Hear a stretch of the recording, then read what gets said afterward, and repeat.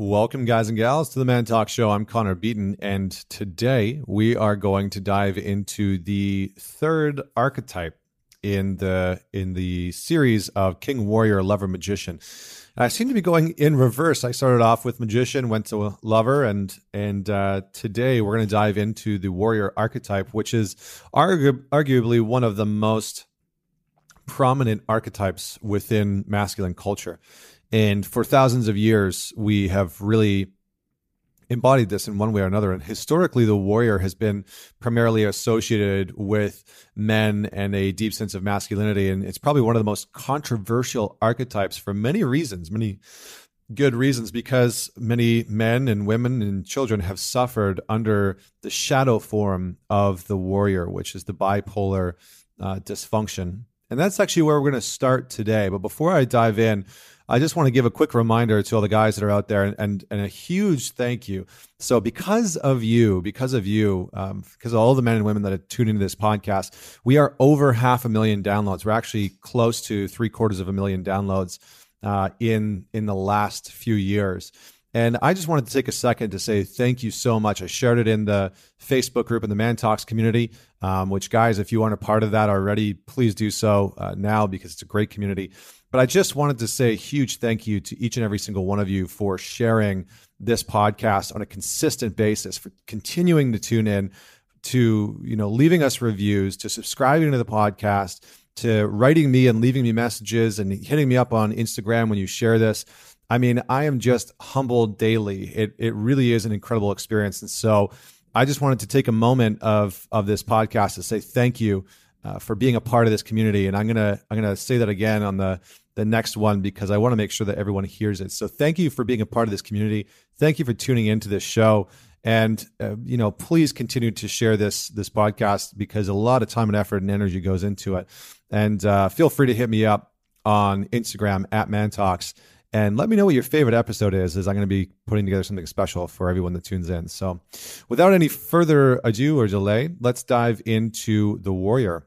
And we'll start with the shadow warrior. And because that is a part of our culture right now that seems to be quite prominent, where the shadow warrior is really being called out. The shadow warrior really sort of revels in sadistic and masochistic behavior. We've seen a lot of this in movies, but he's often masking his hidden insecurity and unresolved emotional issues, because in many ways, the shadow warrior becomes created because he has suffered. Because he has loved so deeply and lost, because he has been abused at the hands of another shadow warrior, because he has been taken advantage of in some way, and he hasn't been able to heal. And we can see this in pop culture, right? Just look at Star Wars, for example. When you look at Star Wars and you look at the character of Darth Vader, that character, when you look at how that character came to be, and you look at his upbringing, and you look at how he falls in love with Padme, and their love needs to be hidden. So it's sort of, this thing that's this healthy, beautiful gift in his life that he wants to celebrate so desperately needs to be hidden in the shadows, away from his masters, away from the people that are training him to be a warrior. And so he has to hide a huge part of himself, and it creates this rift, this crack in his psyche. And Padme gets pregnant with their child, which ends up being, the twins, Luke Skywalker, and basically, when Padme dies and she gives birth to the twins, and she dies, and he's had a premonition that this is going to happen, but he can't get help from Obi-Wan Kenobi or from Yoda, because the fact that he's, in this relationship with Padme, and the fact that they've now had children, is very against the Jedi way. And so because of that, he's had to hide it. And then she dies, and it creates this massive crack in what's happening in his psyche. And he feels an immense amount of pain. And the only one that he's being mentored by is the Sith Lord. And I know I'm using a Star Wars reference to outline this, but we can see how the Shadow Warrior is created, right? We can see how it's created in that very real example, because he loves something so deeply and he loses it, and he feels this sort of irreconcilable amount of grief, and there's no healthy guidance to help him heal that wound. He just feels this deep pain within him, and the person that's there to mentor him guides him on the path of destruction that sort of uses that pain to then act out cruelty and violence and rage against society, against other people.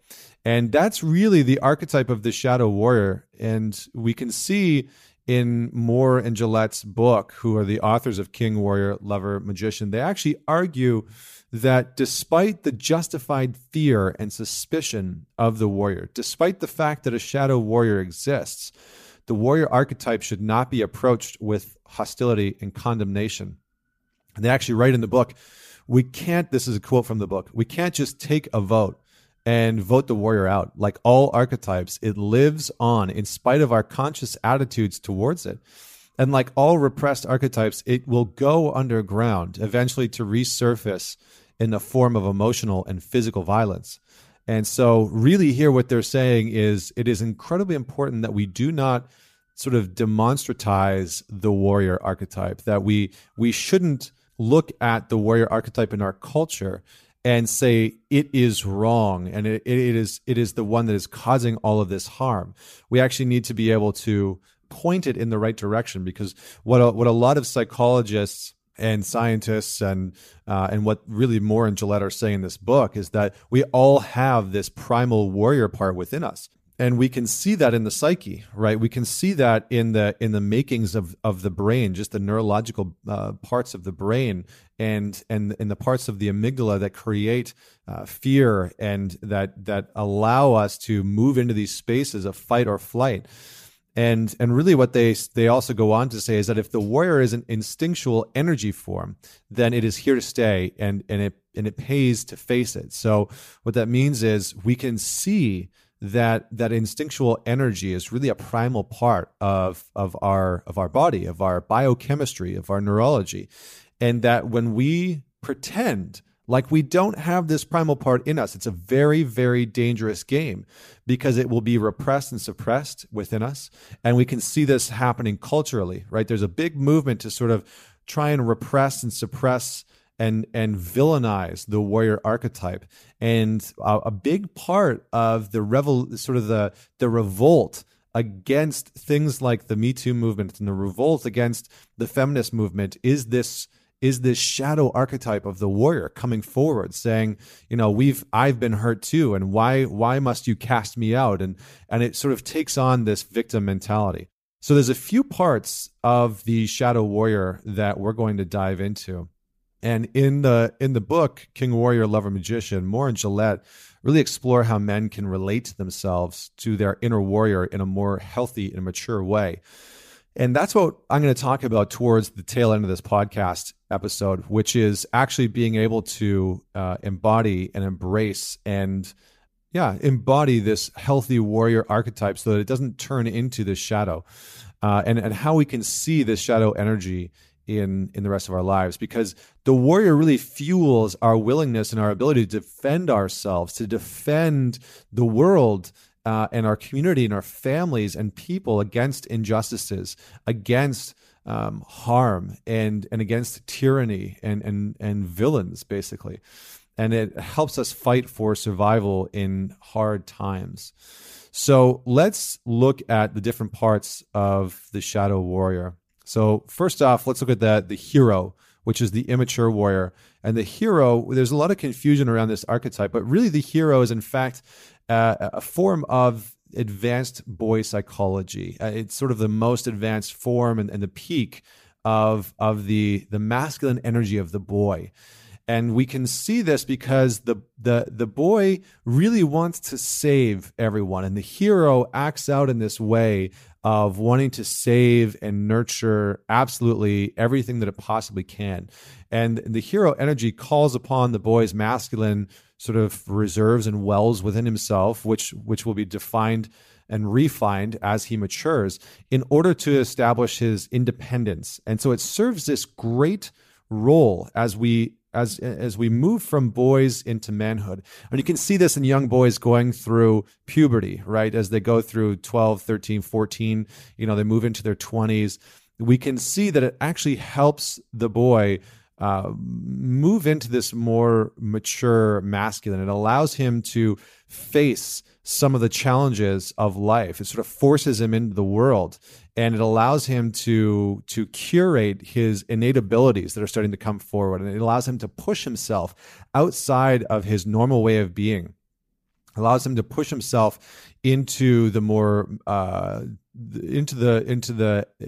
allows him to push his edge and see what he's capable of in testing himself against the difficulties of life. And here the hero actually enables the boy to begin to assert himself and define himself as distinct from all others. So the hero actually allows him to break free of the family system initially and sort of break free from the mother bond and the father bond, so that ultimately, as a distinct being, he can relate to them more fully and more creatively and more empowered. And the hero also throws the boy up against the limits, against the seemingly inevitable challenges that life will give him, and it encourages him to dream sort of impossible dreams. Have these big, massive dreams that might just be possible, but also allows him to face that with courage. So it empowers him in many, many ways. The downfall of this is that there is a limitation to the hero. There's a limitation to the hero that really is symbolized in the death of the hero. And the death of the hero comes, it's sort of like the death of boyhood and the end of boy psychology. And it is the birth of manhood and man psychology within a man.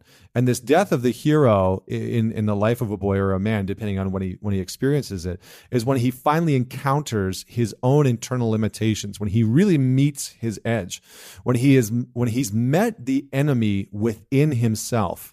And he has met his own dark side, his own quote unquote unheroic side. And again, to go to Star Wars, we can see this in the journey of Luke Skywalker.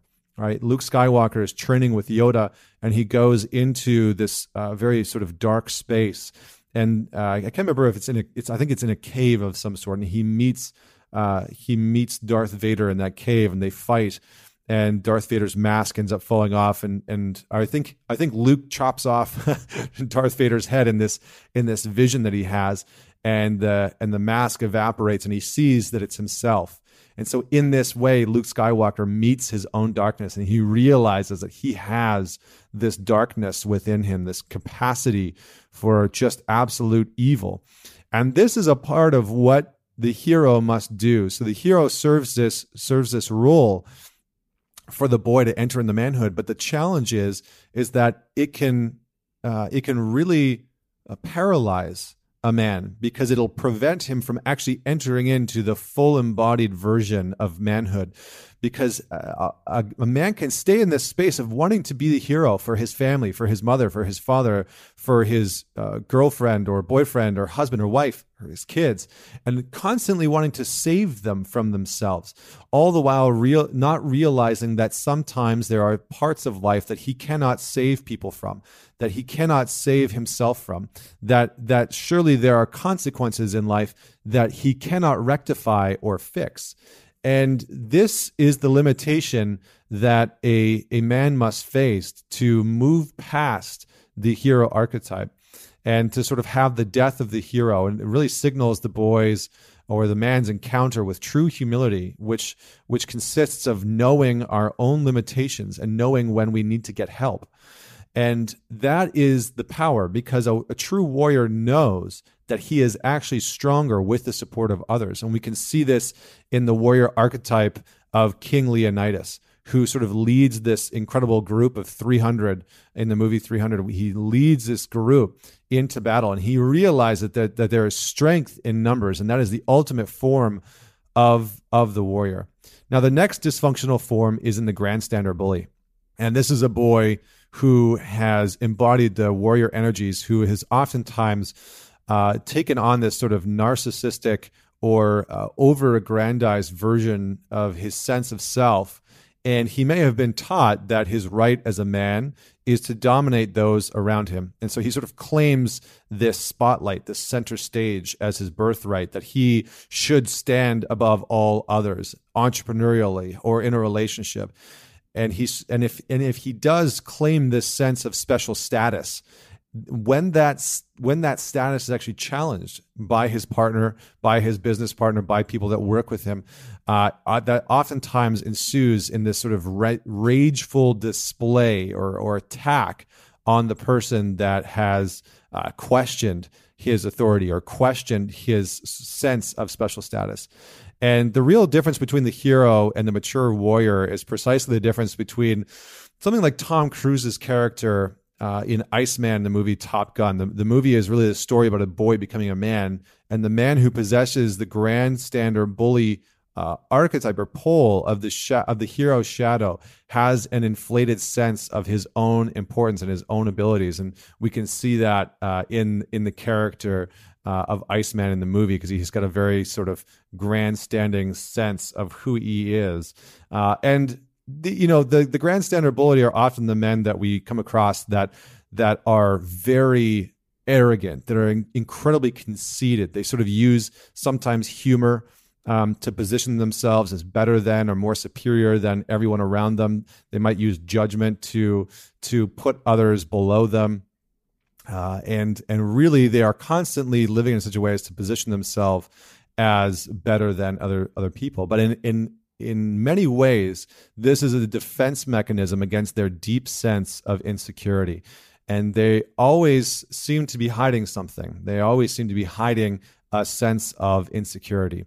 Now, this brings us to our last part, which is the coward. And this is the boy that is possessed by the coward, which is the other pole of the hero's bipolar shadow, shows an extreme reluctance to stand up for himself in mental or emotional or physical confrontations.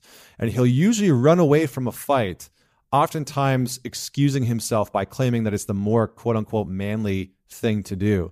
And we can see this in men in modern culture who really disavow and denigrate and disregard the more primal side of masculinity. And they sort of look down on the idea that men have a primal side within them.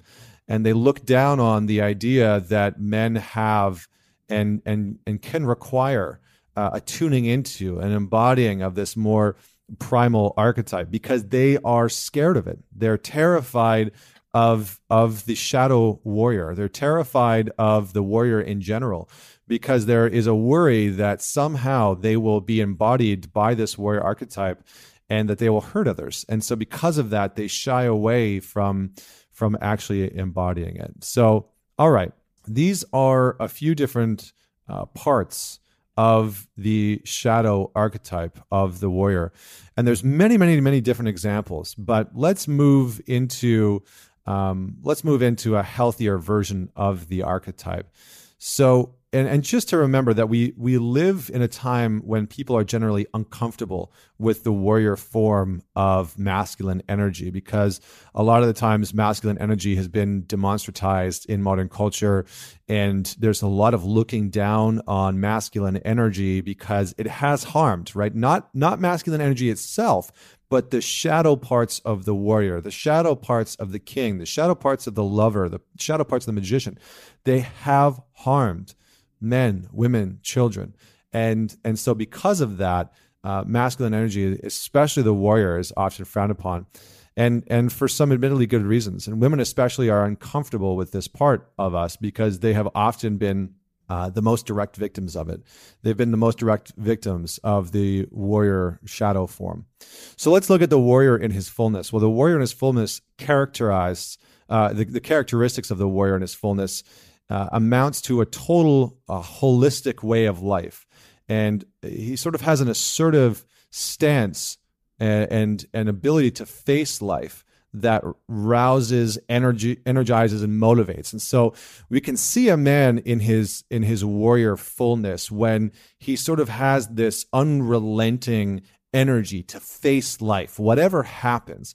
I know within myself, when I feel this unrelenting sort of optimism within myself that I can face anything, that I can go lift the weights, I can face the challenges, I can face the challenges in the relationship, that I can sort of self-energize, that it feels this directness. It's almost like we become this spear soaring through the air of life. And it pushes us to take the offense and to move out of the defensive or holding position when it comes to life's tasks or problems.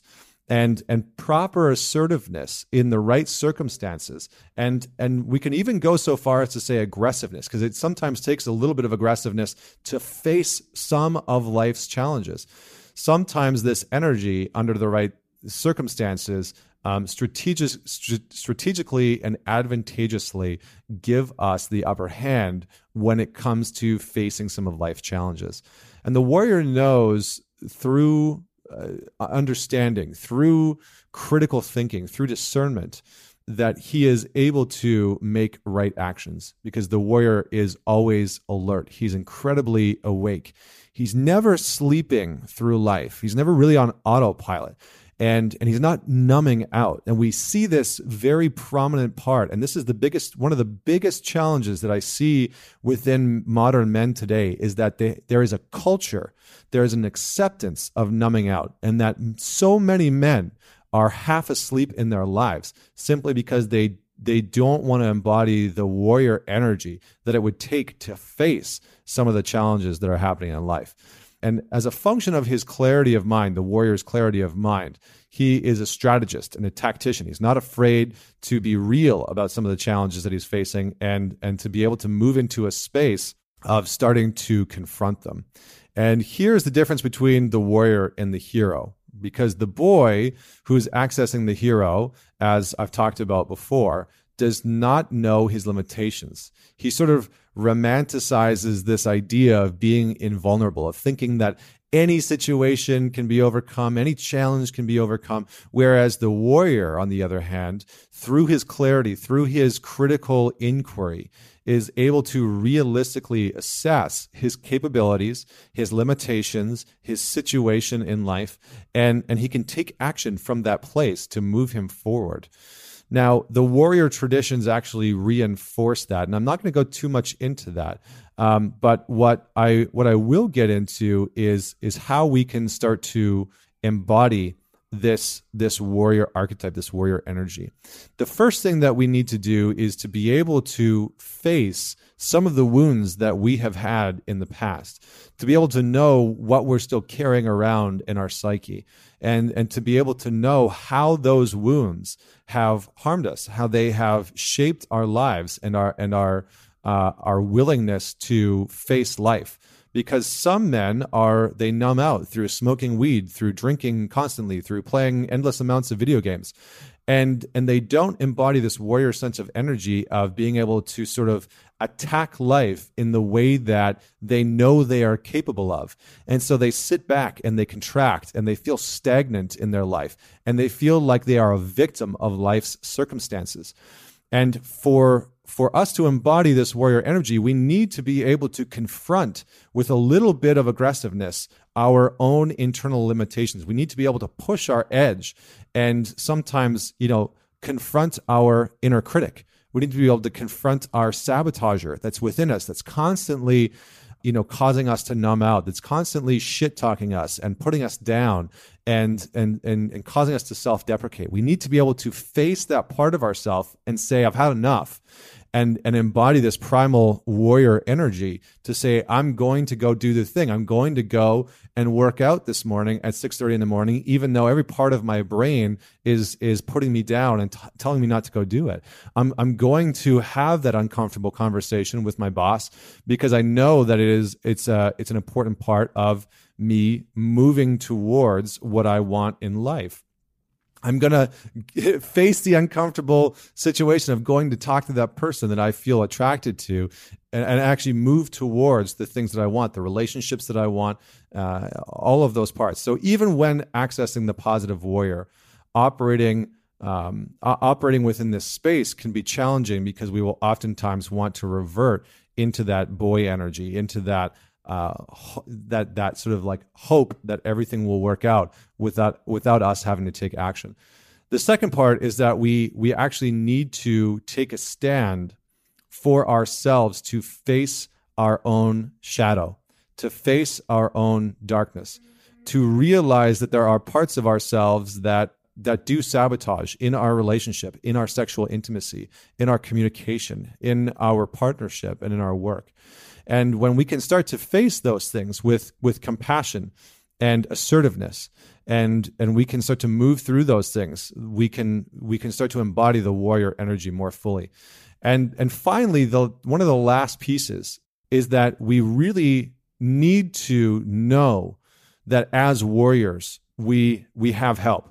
And this requires the warrior to seek out help in training himself mentally, training himself emotionally, physically, relationally, and actually opening himself to finding a mentor that can guide him past his own current status, past his own current limitations, and allow him to start to embody more of his potential than he thinks is ultimately capable.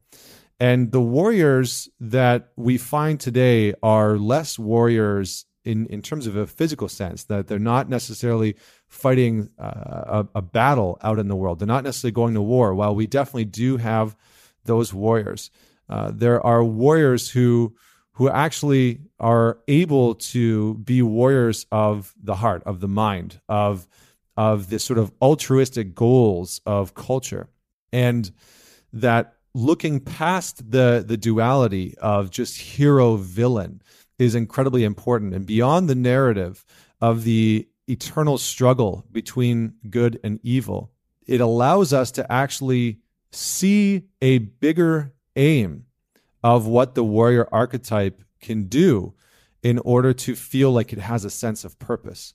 And the warrior's truth is now simply one among many, and it does not preclude commitment to ideals, people, causes, or beliefs. And this is from an individual named Robert Pearson, who wrote an incredible book. And this is basically saying that the warriors embrace their understanding with their whole hearts, even in a relativistic world. So even in a time where you know that you're not going to be able to fix everything, you know that the real challenge for warriors today is to assert new narratives. That is what the warriors of today are really being called to do, is to assert new narrative and to imagine new versions of the warrior myth that go beyond the slaying dragons or the fighting of wars, and beyond defeating or converting enemies, and towards building really bridges between the heart and the mind. And for most of us, the most important battle that the warrior is going to fight is against the tyranny of a dull mind, and against fear-driven ignorance, which we see so much of today. And that kind of battle requires a different plot. It requires a different form of a warrior, one that doesn't call for necessarily violence or conversion of people, but one that relies on our capacity to grapple with differences without imposing our notions of good and bad on people, and actually bridge the gap. So the warrior becomes the bridge that bridges the gap between the good and the bad. And we can observe that there are ways in which primitive violence is increasingly being replaced with more gentle forms of conflict in modern culture and modern society. That we oftentimes fantasize about a world in the future where that doesn't exist. But really the role of the modern warrior, just to conclude all of this, once we integrate these parts, once we stop sort of demonstratizing these primal parts of us and integrate what Robert Bly in Iron John called the wild man, we can start to rage against the tyranny of a dull mind. And it requires of us critical thinking, and it requires for us to move past an us versus them mentality. It requires us to move past this division between good and bad and have a potential for greater understanding and understanding the differences and embracing those differences. And on this path towards a better world, warriors find even more confidence on this path. They need ever less violence and are occasionally allowed to just be. They are occasionally allowed to just be. And in this being, they can see that there is a value in shaping the minds of the future, and that these minds of the future will make it so that the harsh sense of violence is not required, and that the real war that we're facing, that we're battling oftentimes, is the war within, and the war of the mind, and the war of division. And this is a worthy aim for the warrior. So thank you so much for listening. And tune in next week for the king archetype, which will wrap up and conclude this 4-part series.